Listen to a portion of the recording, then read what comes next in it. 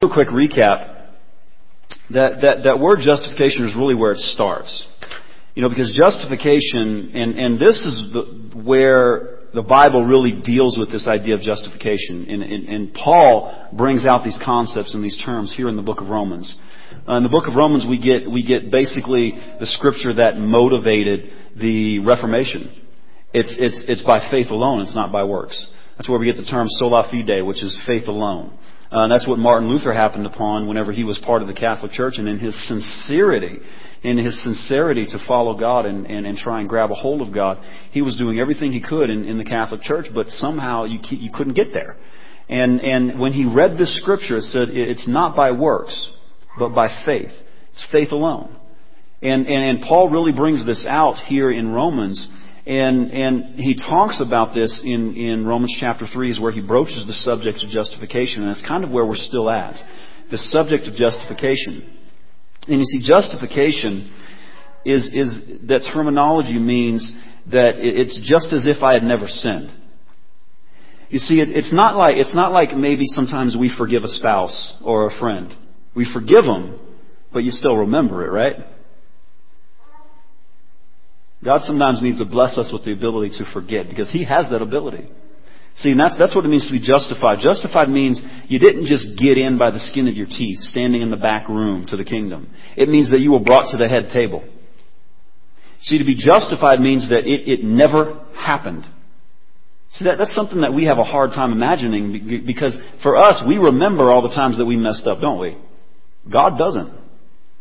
See, when you come to Him, it's like you're justified to be made righteous or to be declared righteous, as the Word says. See, the difference is sanctification is to make oneself righteous. Now, that is a process. Justification happens at salvation. You are justified. God declares you righteous. And you see, but it doesn't stop there. And that's where we often fall short.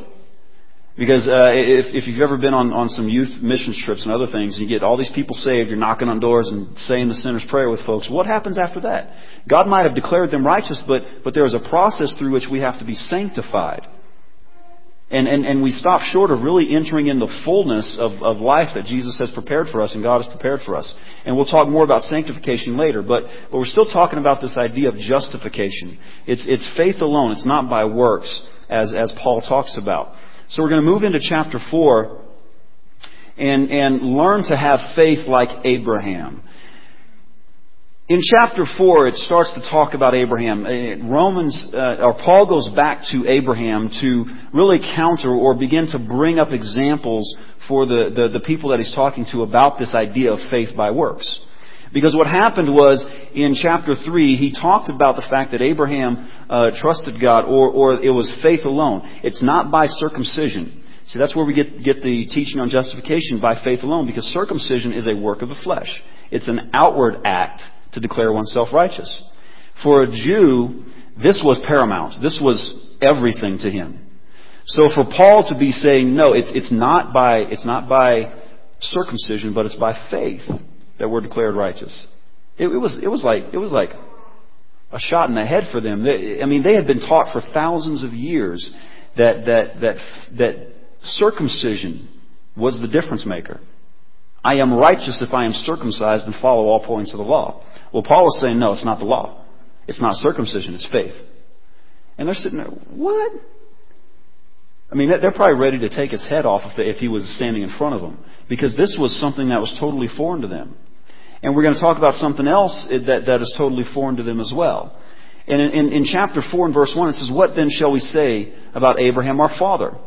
Or say that Abraham our father has found according to the flesh? It's a rhetorical question. For if Abraham was justified by works... Now we have to stop right there and we have to insert something, because what Paul is not talking about is good works. He's not talking about feeding the homeless. He's not talking about, helping somebody out who needs some help. He's not talking about those types of works, good deeds. What he's talking about in this context, and we have to, and it's not in there, but we have to insert this term, religious works. Because in context, if you follow through the context of what he's bringing out here, he's talking about circumcision and law, works of the flesh, things that you do to be declared righteous. He's talking about those types of works. So we have to insert religious works. So if Abraham was justified by religious workings or works, he has something to boast about, but not before God. For what does the Scripture say? Abraham believed God, and it was accounted to him for righteousness. Now, we have to look back at Genesis 15, because in Genesis 15 is where the covenant of Abraham was given, or the covenant that God gave Abraham was given. And it's a very prophetic look at what God was going to do. This was before the tabernacle. This was before the priest. This was before the law. This was before the sacrifices. Abraham was a preface to the life of faith, or to a life of faith. And he became a picture of the faithful. But you see, the word of the Lord came to Abram in verse 6 of chapter 15 in Genesis. And he, Abram, believed in the Lord, and he, God, accounted it to him for righteousness. Now look at that word accounted. Accounted is kind of an accounting term. And if you've ever worked in accounting, you know it works on a system of debit and credits, right? That you add something and you take it away. This was something that God shifted in the ledger because of faith for Abraham. It shifted. God accounted it. He added something to Abraham's ledger. And it became something that set a preface, or set an example for us to follow. But you see, this verse then, it can seem, or it sees mankind. Here we're talking about mankind coming to the edge of the abyss, to know God, to serve God. But God changed the ledger from debt to profit whenever Abraham came on the scene. Because prior to this, there was nothing. I mean, God had just before Abraham, the story of Noah was there, right? And what happened to Noah? He believed God, built an ark, killed everybody else off. I mean, that's taking mankind to the edge of the abyss, right? Because mankind could not get to know God through anything that they could do. But all of a sudden we have this man, Abraham. Abraham. He believed God, and it was accounted to him as righteousness. Notice, he didn't have to create something. He didn't have to follow a ritual or a rule. See, this is what Paul is trying to teach here in the book of Romans. That something changed. That it didn't change all of a sudden, but it was there before their system ever came along. And their father, Abraham, was their most revered person in their history, in their books. They loved him. Everything that they talked about when they talked about history was Abraham, Isaac, and Jacob. Everything. So don't mess with my daddy. See, because Abraham was their daddy, right? You ever getting your those mama jokes on the playground?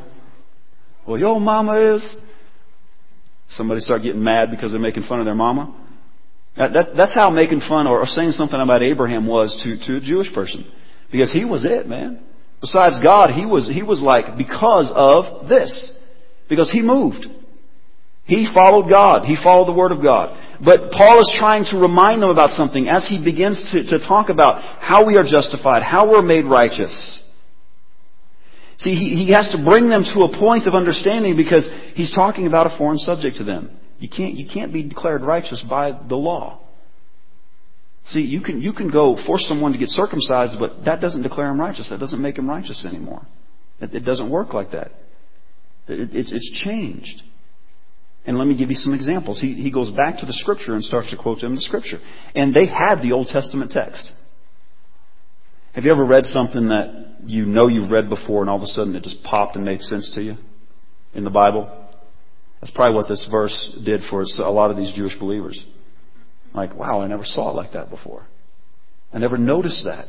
Because I was so focused on the fact that Abraham was the first one who instituted some of the circumcision and other things, that's the primary factor. That was the important thing. Look at me, I'm circumcised now. I'm set apart. I'm cool. I'm a Jew. You know, a lot of them had to be wearing around that right of being a Jew, born as a Jew. You know, you get prideful. Everybody gets prideful in certain situations and things in life. And when you get separated into different people groups, that hits hard. In fact, what's interesting is we've got a young man that I work with. He is from Tajikistan. And talking to him about some of the things that go on. I mean, some of the Tajiks, they go to Russia to work because there's no work in the corrupt nation that he's from. And they go to work and Russians are killing these Tajiks who work there because of ethnic differences. I mean, it is amazing. And he's talking about the ethnicity rivals and factions that go on. And we see it on the news. We saw last summer what happened in the country of Georgia and some other things. But they're so ethnically different. And I said, man, can you tell me that when you walk into the airport down in Russia, in Moscow or something, they can tell a difference between you, that you're from Tajikistan? He says, yeah. I'm like, wow. You know, we get hung up on the black-white thing. And I mean, they're all white over there. But they can tell the minute differences between the ethnic classes. And they're at war. You know, America is not immune to those types of things. But we're also not a pariah either. It happens all over the world. We are better at dealing with it, though. Because we're such a melting pot. See, that's the beauty of what America and the United States represents in the kingdom of God, because it's the only nation on the face of the earth that has the mixture that it has and has been able to be successful at it. There's no other place like it. Do a little bit of traveling and you'll find that to be true. Nothing can even touch it. And he even says that. He's like, man, he says, you guys don't understand how good you have it here. In fact, he's got just interestingly enough, he's got an uncle that's the Tajik president basically has booted him out of several jobs and put his own family in because he built businesses and ran them to profitability, and he became rich off of them. And the president didn't like it, kicked him out, put him out on his ear, and actually was after him in a civil war to kill him. And he's built up 2 other businesses since then and made them profitable. You talk about some stick-to-itiveness. I mean, just took everything. Just walked in one day, said, "You're out. Let's take everything you own. I'm going to give it to somebody that I like better. See ya." Now, how would you like to live in that kind of environment? I wouldn't. So we live in a blessed nation. But they couldn't understand it. They were prideful in their circumcision. They were prideful in the way that they carried themselves. They were prideful in the way that they manifested their religious liberties, if you will. But to go back to these accounting terms, in the Word it says, "To him who works the wages are not counted as grace, but debt." If someone does work for you, then you owe him a debt, right? Hey, come work for me and I'll pay you. But in other words, what's happening here in the Scripture is, he's saying if religious works have been performed, then God becomes a debtor or owes us a wage. Can you imagine God owing you something? That's why he's using these accounting terms here, was accounted. If we perform something, then God must owe us something, right? Now verse 5, "To him who does not work, or does a religious work, but believes on him who justifies the ungodly, his faith is accounted for righteousness." So he's putting something on a higher playing field. We think if we do something, we get something. Paul is now changing it and saying, no, wait a minute. If you simply believe, it's accounted as righteousness. You don't have to perform. Man, that's like, that kind of makes me want to go, it's kind of a sigh of relief almost. It's like, you mean I don't have to, you mean wow. That's freeing, isn't it? God declares me righteous just because I believe in Him. Now, there is a difference, and I want to point this out, because what we don't want to do is belittle salvation. Because there has to be a change for really there to be a work that is done in your life. If you truly believe God and are accounted righteous now, something changes. Something changes. And that's what we want to focus on tonight is what motivates the change in someone after they have had faith. See, and what we have to believe is the way that Abraham processed his faith. Paul gives us 4 keys in how or what happened as a result of his faith. And so we get beyond the obeying and the following of the law to become righteous, and we get into the justification. See, the religious laws don't do anything anymore. Righteousness can't come through it. Yet, somehow, by us not performing anything, our debt was erased. Our debt becomes erased. It's not like a bankruptcy. Because a bankruptcy stays on your record. But you see, this debt was erased. Totally done. Your junk is covered, not to be seen anymore. Kind of reminds me of the scripture in the Bible that talks about the Israelites each had to carry a shovel to bury their junk. Talk about 3 million plus people wandering around the wilderness. They didn't have sewage systems. Don't mean to be dirty or anything, but sin is kind of like that junk. And God made it a law. He said, you got to carry around a shovel because we don't want to step in your junk. We don't want to smell your junk. Bury it. Bury it. And that's what He does with our sin. He buries it. We don't need to see it. We don't need to smell it. He buries it. And we need to believe that, because if we hold on to those things, if we hold tight to those things, then we're bringing it back up. We're uncovering it. You're like going before God and confessing all this stuff. He's like, wait a minute. I know what you did yesterday, and you're repenting for that now. That's cool. But that stuff you're talking about 2 years ago, what is that? What is that? See, God has the ability to forget. That's an awesome trait, isn't it? How many of you men wish your wife would forget some things that you did? We'll pray for our wives to have a holy forgetfulness, right? So he began to move. And as we go through the story of Abraham, we'll see what happens. See, we have to believe.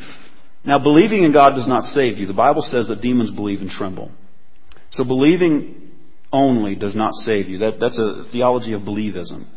86% of Americans actually believe in God. They say they're Christian, but when you get down to it, they really haven't followed the process of salvation, nor do they confess to being saved or understanding the process of salvation.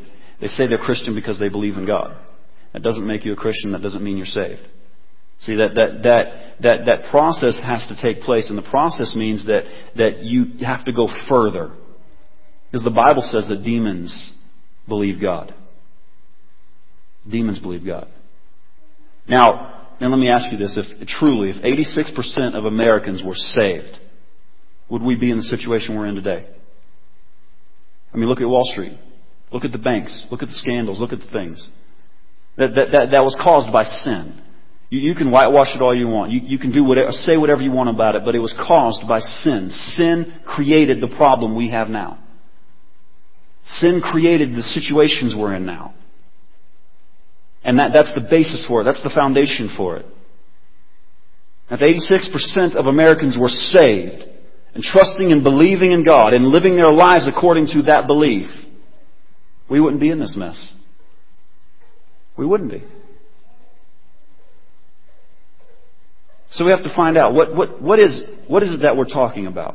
If it's not by works, but it's by faith or by belief alone. Now that means then that we have to move to Hebrews 11. So turn your Bibles to Hebrews chapter 11. This is the faith chapter. This is the heroes of the faith in all their glory. And we're going to walk through what Abraham did, or the 4 stages of Abraham's faith, and how he lived that out. Hebrews chapter 11, and we're going to go to verse 8. Now it says this: by faith Abraham obeyed when he was called to go out to the place which he would receive as an inheritance. And he went out not knowing where he was going. Now I want you to stop right there and let's find out a little bit about Abraham. Abraham was from where we currently understand to be the nation of Iraq. Back then it was called Ur of the Chaldees. Now this was the seat of moon worship. Abraham was a pagan. He went to temple. He worshipped the moon. He participated in those types of worship activities. And so Abraham's kind of sitting there. And we have to understand that God doesn't care where you've been from or what you've done. He can call anybody. So he goes to this idolater called Abraham, or Abram at the time. And God says, hey, Move. I want you to go down a little bit south of here to this land that I'm going to give you. I mean, think about that for a moment. You're not sitting in a church being taught the Bible. You just hear this voice speak to your spirit. God chose him and God spoke to him, and then he did something. Now catch this. He moved by faith. That's the first stage of faith. You move. You have to be moved by faith. See, faith should motivate you to do something or change something or do something different. Faith should move you. Faith should not mean that you stay in the same place that you have been your whole life. Faith means that change begins to take place. See, the Bible says, show me your fruit. See, don't show me your works, but show me your fruit.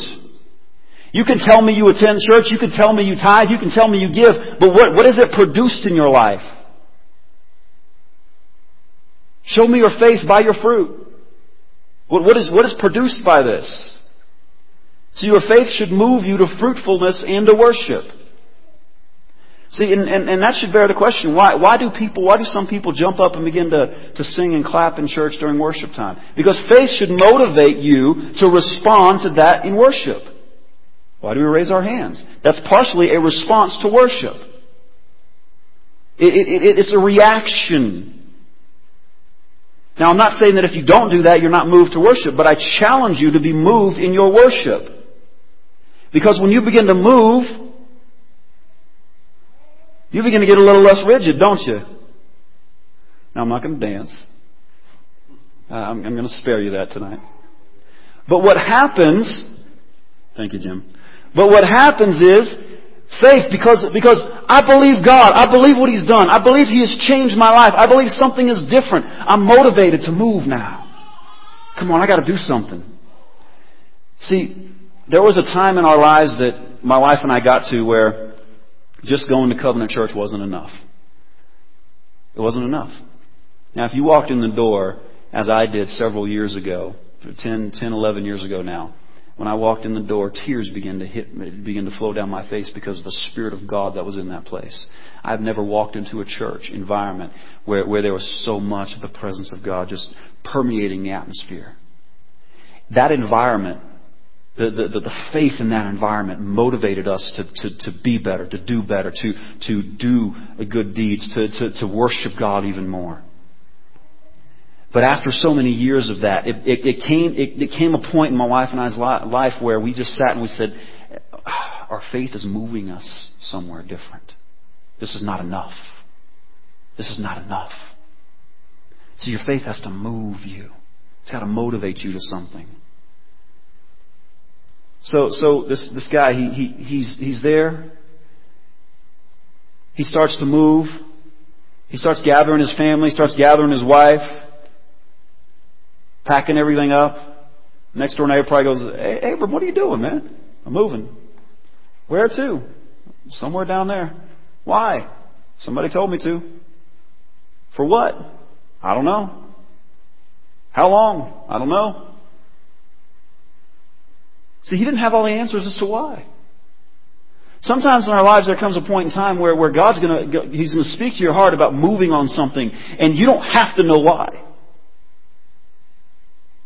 See, Abram could have sat there, and back in Genesis 15, he could have sat there. God comes and says, "Abram, I'm God. Nice to meet you, buddy. Been watching your life. You're a faithful man. I want you to pick up your family and move south of here. I'm going to give you a land. I'm going to give you seed that number the stars in the heaven." Remember, he worshipped the moon, so he knew how to look and count the stars. He studied them. By the way, I'm going to give you descendants that far outnumber those.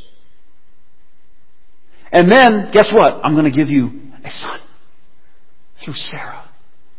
See, the interesting part is Abraham was like, "Cool, I'm going to get some land. Cool, I'm going to have some descendants." "Whoa, you can't give me a son through Sarah. She is an old woman." I have to preach that sometime, but that's the personal part of the promise sometimes that we can't believe. Abram's like, "Whoa, What? That's impossible. The other two things were just as impossible, but they were so far out there. He's like, I ain't got any choice but to react in faith to that, because I can't even touch that. But a son? Wait a minute. I got some control over that, and I know that's not possible. See, sometimes that's our reaction. But see, imagine if Abram would have sat there and just kind of went, how are you going to do that? Okay, you promised me this land, but I've never seen it before. Who's there? Do I need an army? I mean, normally when people get land, they have to fight for it. How are you going to do that? What are you going to do? Kick them out? I don't even know the language. This is my home. What's my wife going to say? How's she going to react? What am I going to tell her? How am I going to pay for this?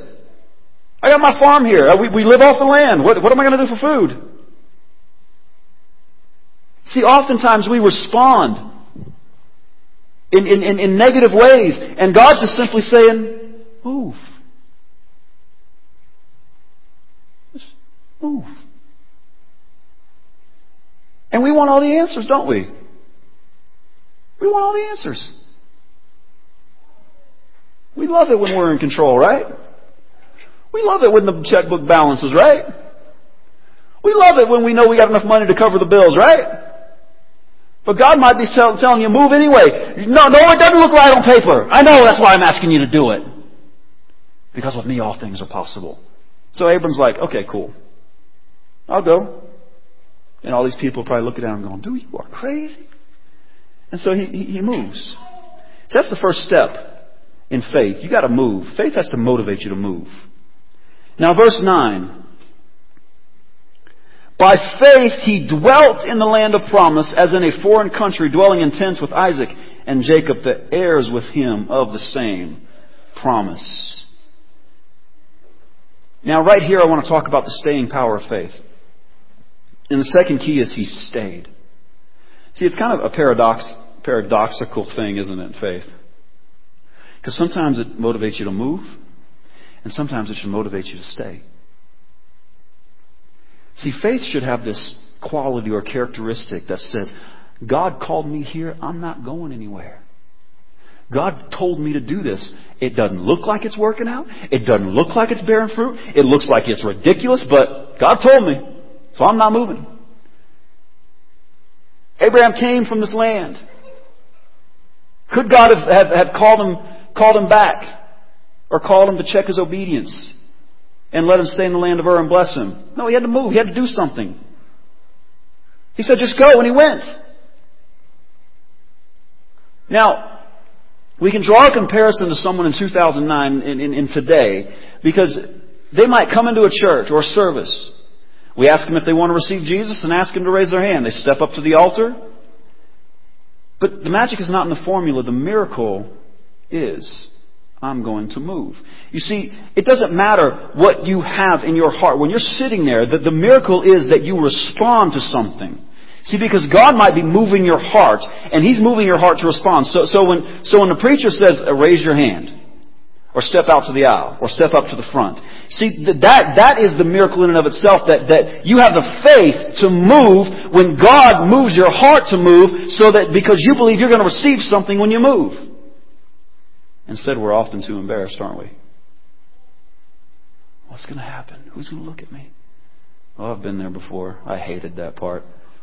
I'm sitting in the service and God moves my heart, and I'm sitting there going, please don't ask me to raise my hand. Please, just don't say, come to the altar. Because I don't want people looking at me. But God has done something. And the best experiences, the best interactions I've had with the Holy Spirit were when I responded to His tug. Because the response when the Holy Spirit tugs on your heart is what is the tripwire. It's like God flips us. It's like you flipping the switch. God's like, just flip the switch. Go ahead. And responding to that call is like flipping the switch. And it's like, woo! See, that's why we as pastors and preachers, we ask for a response, because it's this Holy Spirit leading us. Because God knows we need to respond to something. Let me tell you something. If you're a husband in here and you don't help your kids get something for their mother this Mother's Day, you might be thinking it all you want, but if it doesn't come out in a response and you go get something or you give them a gift, you're going to be in trouble. All right? It doesn't matter how much you thought it. It doesn't matter how much you meant to.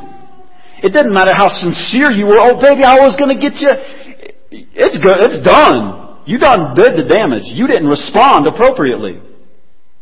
The same way with the Holy Spirit. He's tugging on us and we're sitting back going, I'm too afraid. I'm too afraid. What are you going to do? What are you going to do? How are you going to act? See, that's why some of us are afraid of the Holy Spirit and the move of the Spirit. We're afraid of what I don't know what's going to happen to me. The most beautiful thing in the world is going to happen to you when you get filled with the Spirit of Almighty God. It's such a freeing experience. It motivates you to action beyond your wildest imaginations. Let me tell you something. I was the little kid that sat in the back of the room doing this the whole time. Right before I got up to go do a speech, I'm shaking, I'm sweating, I'm slinked down in my chair, hoping they don't see me, man. It's like, no, don't call on me. I get up in the front of the class and I'm like, that was me for years. Years. I still do it.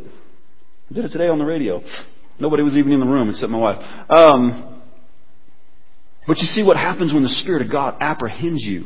He changes you. So respond. But that staying power of faith, you see, all of a sudden, it's like Abraham's there. And it looks like a desert. He's in the middle of nowhere. God brings him there and he says, by the way, I'm going to give you this land. He's like, okay, cool. So he's there. It's like, what do I do now? You ever get destination disease? You're on vacation and you show up at your destination after yelling at the kids for a while and, all the stress and everything involved. And you get there and you get in your hotel room or wherever you're staying. You go, okay, what do we do now? It was going to be so exciting when we just get there. And you get there and you're like,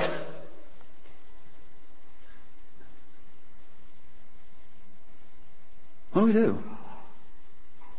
Where are we going to go? Watch a movie? Want to order some pizza? Want to play a game? Kids are fighting and jawing at each other. And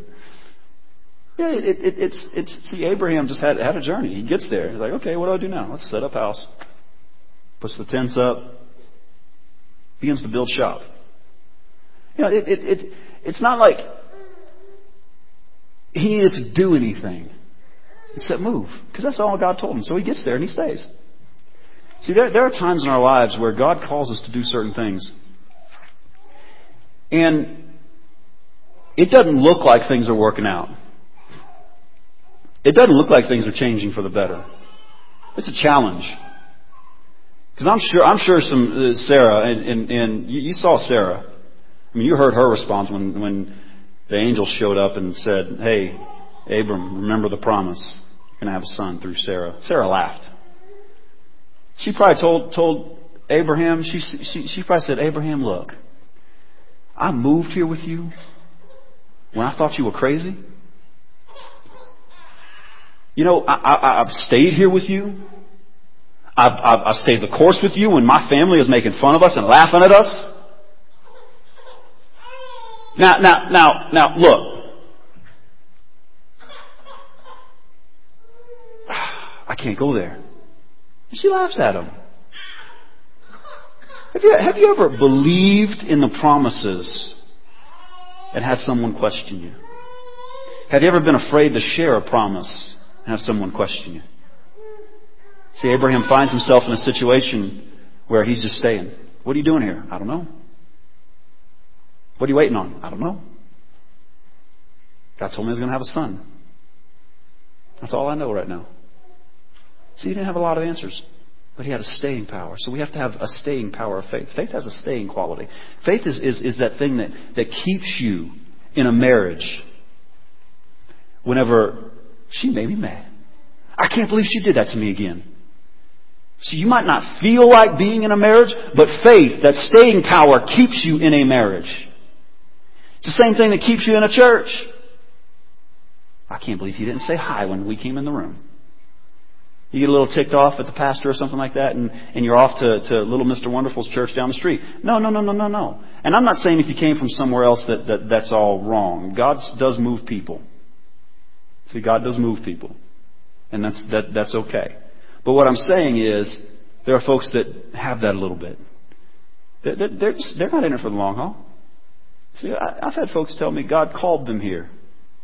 God called me I'm behind you, brother. What do you need? I'll do it. Next thing I know, they're like, I can't believe you said that. You did what? You did this. You did that. We're out of here. It's like, did God call you or not? Because the God I serve doesn't change His mind that fast. You know what I'm saying? God doesn't change His mind in a month. God doesn't change His mind in a year. Give me some folk that can stay the course for 7, 10, 20 years. We'll see what we can do. You see, that's the power of faith. It helps you stay. It helps you stick. It helps you stick in a relationship when it's going through some stressful times. So Abraham, he stayed. Now, faith also gives you the ability to have faithful fruitfulness. That's the third stage, faithful fruitfulness. Because you may have moved, you may have been staying, but sometimes in that staying process, you've got to stand on the idea and the promise that you are going to be fruitful where God has called you to be. You've got to become fruitful. Now, verse 11. By faith, Sarah herself also received strength to conceive seed, and she bore a child when she was past the age, because she judged him faithful who had promised. Now, this is where Sarah begins to own up to some of this stuff. She said faith had power or strength to receive the seed. Strength to conceive. You see, one of the things that the realities of corporate worship is the motivation factor. Corporate worship should motivate you to have faith. It should motivate you. It should build you up. It should encourage you. Because we often find ourselves in situations that don't look fruitful, don't we? We do. That's just the status of life. It's in those times, though, that we need to be built up in the faith. Come on, God has promised. Just like God has promised Jim a job. You know what I'm saying? You've got to be built up in that. I've got a promise to receive that. So I've got to be motivated. Any great coach can tell you that before a game, the biggest thing is learning how to motivate their players to effectiveness. And you've got to learn some keys to motivation. So we have to have faith to move, faith to stay, and then faith for fruitfulness. She had faith to receive the seed and then bear the seed. From one man as good as dead were born as many as the stars in the sky, innumerable. So Abram by his faith received strength to be fruitful. See, that's a key. We have to be able to receive strength to be fruitful. You might be here and you might have areas of your life that are supposed to be fruitful, but they're not. Some of us may have put some dreams on the shelf because you know what? It doesn't make sense. It doesn't jive. But God is saying, take the dreams off the shelf. You need to start dusting them off. You need to start putting some action to them. You need to start believing in faith for those promises to come true. Because it's about time. We are in a ripe environment for this to come to pass. See, the faithful say, I have faith to receive seed and to be fruitful. That's what the faithful say. Kind of like Edison. Edison didn't give up, did he? The reason why we have light in here. His assistant was like, dude, we got to quit, man. We have failed over 100 some odd times. Or 1,000, I forget the exact numbers. But we failed so many times. And Edison's like, no. We've just figured out 1,000 ways it won't work. See, we could say that. I'm figuring out the ways it won't work. Come on. You know, people don't become successes other than their success is built on a heap of mistakes and failures. Kentucky Fried Chicken, Colonel Sanders. He went bankrupt like 3 or 4 times before he finally hit it. That's some faith. And he never gave up. Abraham Lincoln, how many times did it take for him to be elected president?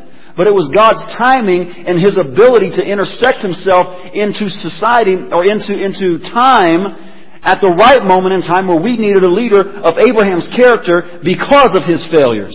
He was able to keep a nation together because he had a staying power that said, I'm sticking with this because I believe that God called me to be president. And just because I lost once, I'm not giving up. I don't know many guys in recent history that when they lost a presidency ever got back to the point where they can run again. You see how tough that is? Abraham stayed with it. So he had faith. See, the difference is those without faith and those with faith is how we look at life. It's a different way of looking at life, in responding to trouble and answering a challenge. It's different in responding to aggression and responding to discouragement. Faith responds differently than negativity or a lack of faith. See, when you are faithful, or when you look through the eyes of faith, you look at somebody else's life who has been blessed and you say, I want some of that. I believe I'm going to get some of that. But someone who doesn't have faith, they respond negatively and says, oh, I can't believe they got that. When am I going to get mine? See, it's a different way of responding. See, it's not what happens to you in life that matters. It's how you respond to life. Several weeks ago, in fact, I had probably one of the most difficult bouts of discouragement that I've had in a long time. It hit me like a ton of bricks. It was almost like I couldn't move. Discouragement was so heavy. And it stayed that way for several days. Like I got slapped in the face. Whack. You ever had that happen to you before? It's like out of nowhere, this heaviness just comes on you. See, faithful people will respond with, you know what? It hurts right now. Questions start. All of a sudden, all these voices, you're never going to make it. You're not going to, this is going to happen. This is going to happen. This is going to happen. You see, people of faith respond like this. I don't trust that because I know. And you begin to worship and you begin to respond. I'm not saying it's going to go away right away. It didn't for me. It was heavy for several days. And even though my response was, I know that's not the case. I know that's not the case. I know that's not true. I know that's not true. It didn't make that stop right away. See, I know differently. I had the feelings of discouragement were so strong. And I say again, but to give up, to throw in the towel. Was it worth it? It's not worth it. What's going on here? And those voices come at different times. You see, they didn't go away right away. I had to push through it. See, that's some of the staying power of faith. And when I get in this type of environment, and when I get around folks that are believing, that are trusting God for miracles, that are believing in the promises of God, and that are able to sit and learn and to worship together, that's when that discouragement lifts. That's why we can't be an island unto ourselves and not be involved in the local church. That's why we're doing the return. Oh man, some great responses. Today we stopped in the middle of the show and I said, you know what? I really feel like there's someone out there that's struggling with grief right now. And we said a prayer of faith. And as we were doing that, there was I believe it was a young woman or something on there who was chatting on Ustream. And she said, how did you know my mother just died last night? The power of God. And she texted a few other things, but at the end of it, she said, I got to go pick up my daughter from school, but thank you so much for listening. You are awesome. And I'm going to tell everybody I know about this show, she said, because I've stopped crying now. Amen. But it's that power of God that moves. See, and it's the Spirit that did the work, right? So he had faithful fruitfulness. You see, we need reasons to be faithful, or we need reasons for fruitfulness sometimes because things don't happen the way that we often think they should. And so Abraham received strength to receive the seed. He received the seed. Now, I want to move on here real quick and close this out tonight. And I want to talk about the fourth stage of the promise, or the faith. The fourth stage of faith. See, we've moved to a position of fruitfulness. And now, in verse 17 says, by faith, Abraham, when he was tested, offered up Isaac. See, this offering up of Isaac, and I want to get to this real quick because he made a conclusion in here. His faith gave him strength to sacrifice. He was tested. See, sometimes your faith has to be tested with some things. That's the fourth stage of faith. You have to be tested. Why? Because if you never can pass a test, how can you be trusted with more? See, Abraham received this seed, this promise of Isaac. He was the very promise that God gave him. If God didn't give him Isaac, nothing else would have come true. You realize that? So Isaac now is in his prime. When a man, and he's a type of Christ, and this typology is, Isaac was 33 years of age, the marrying age. They waited until they were 33. At 33 they found him a wife, and they began to really live their life. This is their prime. When Isaac is 33, God comes to Abraham and says, Abraham, sacrifice your son. I need to know that you really honor me. Now, this wasn't foreign to Abraham and the peoples around him, because the peoples around him in their sacrifices and their worship to their gods, especially the god Molech, they would sacrifice their children on a regular basis. It was an accepted practice. So don't think this is so foreign to Abraham, or to God for that matter. But God was setting them up for something. You see, Abraham was tested in his faith.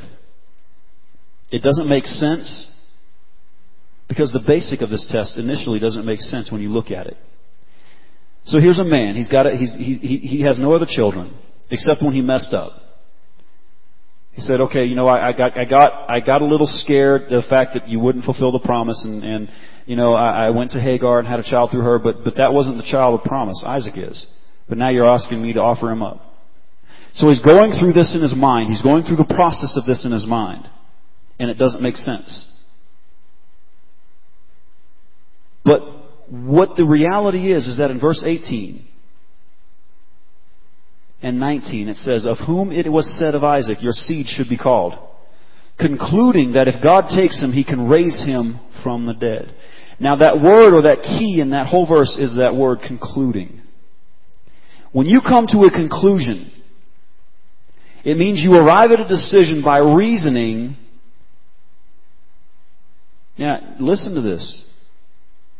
You arrive at it by reasoning. You have thought through the process of everything up to that point, and you reason something in your mind, because it doesn't make sense. See, Abraham concluded that if God takes him, He can raise him from the dead. Now, why is this? See, the reasoning went like this. I was a foreign pagan with no knowledge of you worshiping. I worshipped the moon in Ur, and you called me. I moved here at your word. By faith I migrated south of where I lived, left my family, have never seen them again. I stayed here, never hearing your voice again. You promised me a son. You said you would raise a great nation. The promise was revealed by faith. We received Isaac. He was born. He has become the center and joy of our world. He's now ready to marry a wife and move forward with the remaining parts of your promise. And now you come to me and say, sacrifice him to me. This doesn't make sense. But you see, by faith, he concluded, he reasoned that if God told me to move, He was faithful and gave me this land. He kicked out everybody and gave me favor. You remember the story about when he first presented tithe to Melchizedek? It was because he had went and set free a bunch of family and defeated all the kings. Little old Abraham. All the inhabitants of the land, God moved him out and gave him the land. Now He gave him a son through Sarah when he was 100 years old. God, I don't know how you can do this. God did it. So through all of that process, he comes to a point where he reasons and he concludes through important reasoning that you were faithful through it all, and you'll still be faithful now. And so he takes his son in his prime, 33 years of age, the same age that Jesus was crucified, walks him up to Mount Moriah, 3 days journey. Jesus was in the belly of the earth for 3 days. laid him on a wooden altar.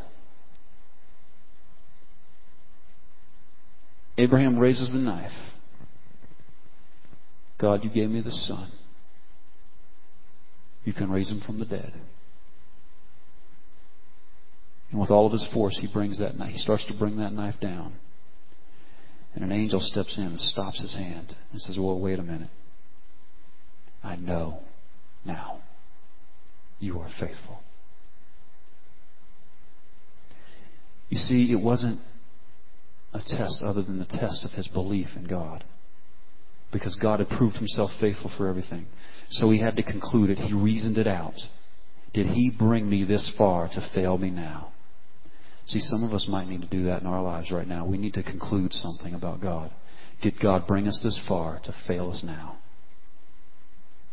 God didn't bring you this far so he could walk out on you now. See, that's a stage of faith that we got to get to that becomes so embedded in our spirits. We got people that'll walk out of a church and never grace the doors of a church again because somebody said something to them and they didn't take it right. We have people that'll walk out the doors of a church because something happened in their lives that was a tragedy and they blame God instead of believing God. We had a young lady from Boston today chat in and she said, I'm on the edge of releasing all of my anger and resentment towards God today. Can you recommend a good church? You see, there are people like that all over and they need to come to a conclusion. See, unfortunately, a lot of us come to the wrong conclusion that God has left us. See, and sometimes it's just a test of our faith. Do you have faith enough to stay through? Do you have enough faith to become fruitful? Do you have enough faith, enough strength to receive the seed that God has promised you? And do you have enough faith to conclude appropriately and to be tested in your faith? See, you can never get further in the kingdom of God than your tests allow you to get further in. See, God wants to test us sometimes. And it behooves us as people that profess to be Christians to allow God to prove us faithful. See, it all goes back to this whole idea of faith, be it by works or by belief. Show me a man who believes God because he is, who has walked through these stages of faith, and I'll show you a man who's got good works to back it up. Why? Because a lot of times fruitfulness only comes through a process of time. See, we live in a microwave world, a McDonald's drive-through world. We want it and we want it now. And we want all of it now. And ladies and gentlemen, that's why oftentimes we have folks that might come into this place. We've been here 4 years. And I have to turn it back to something that's near and dear to my heart because it's so real to me.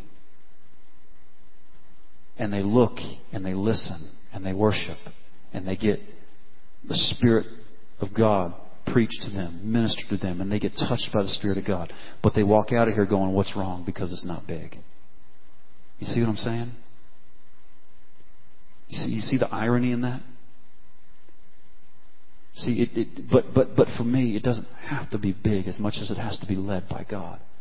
And if we're following the Spirit, if we're doing the right things, it's just a matter of time. See, we've had some fruitfulness, but have we had a birthing of the promise? And my response to that is no, not yet.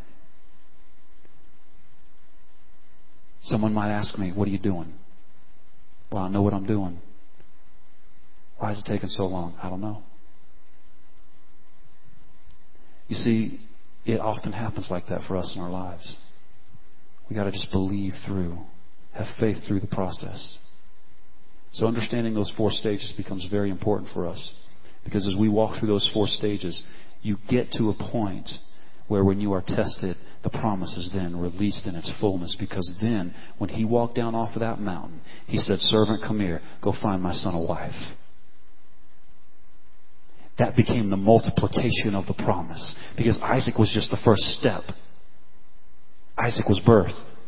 But God promised me descendants that number the stars in the sky. So one is not enough, right? But if he marries and has kids, that's a multiplication. He had 12. And then it just kept growing from there. And it's still growing to this day. See, that's the promises of God.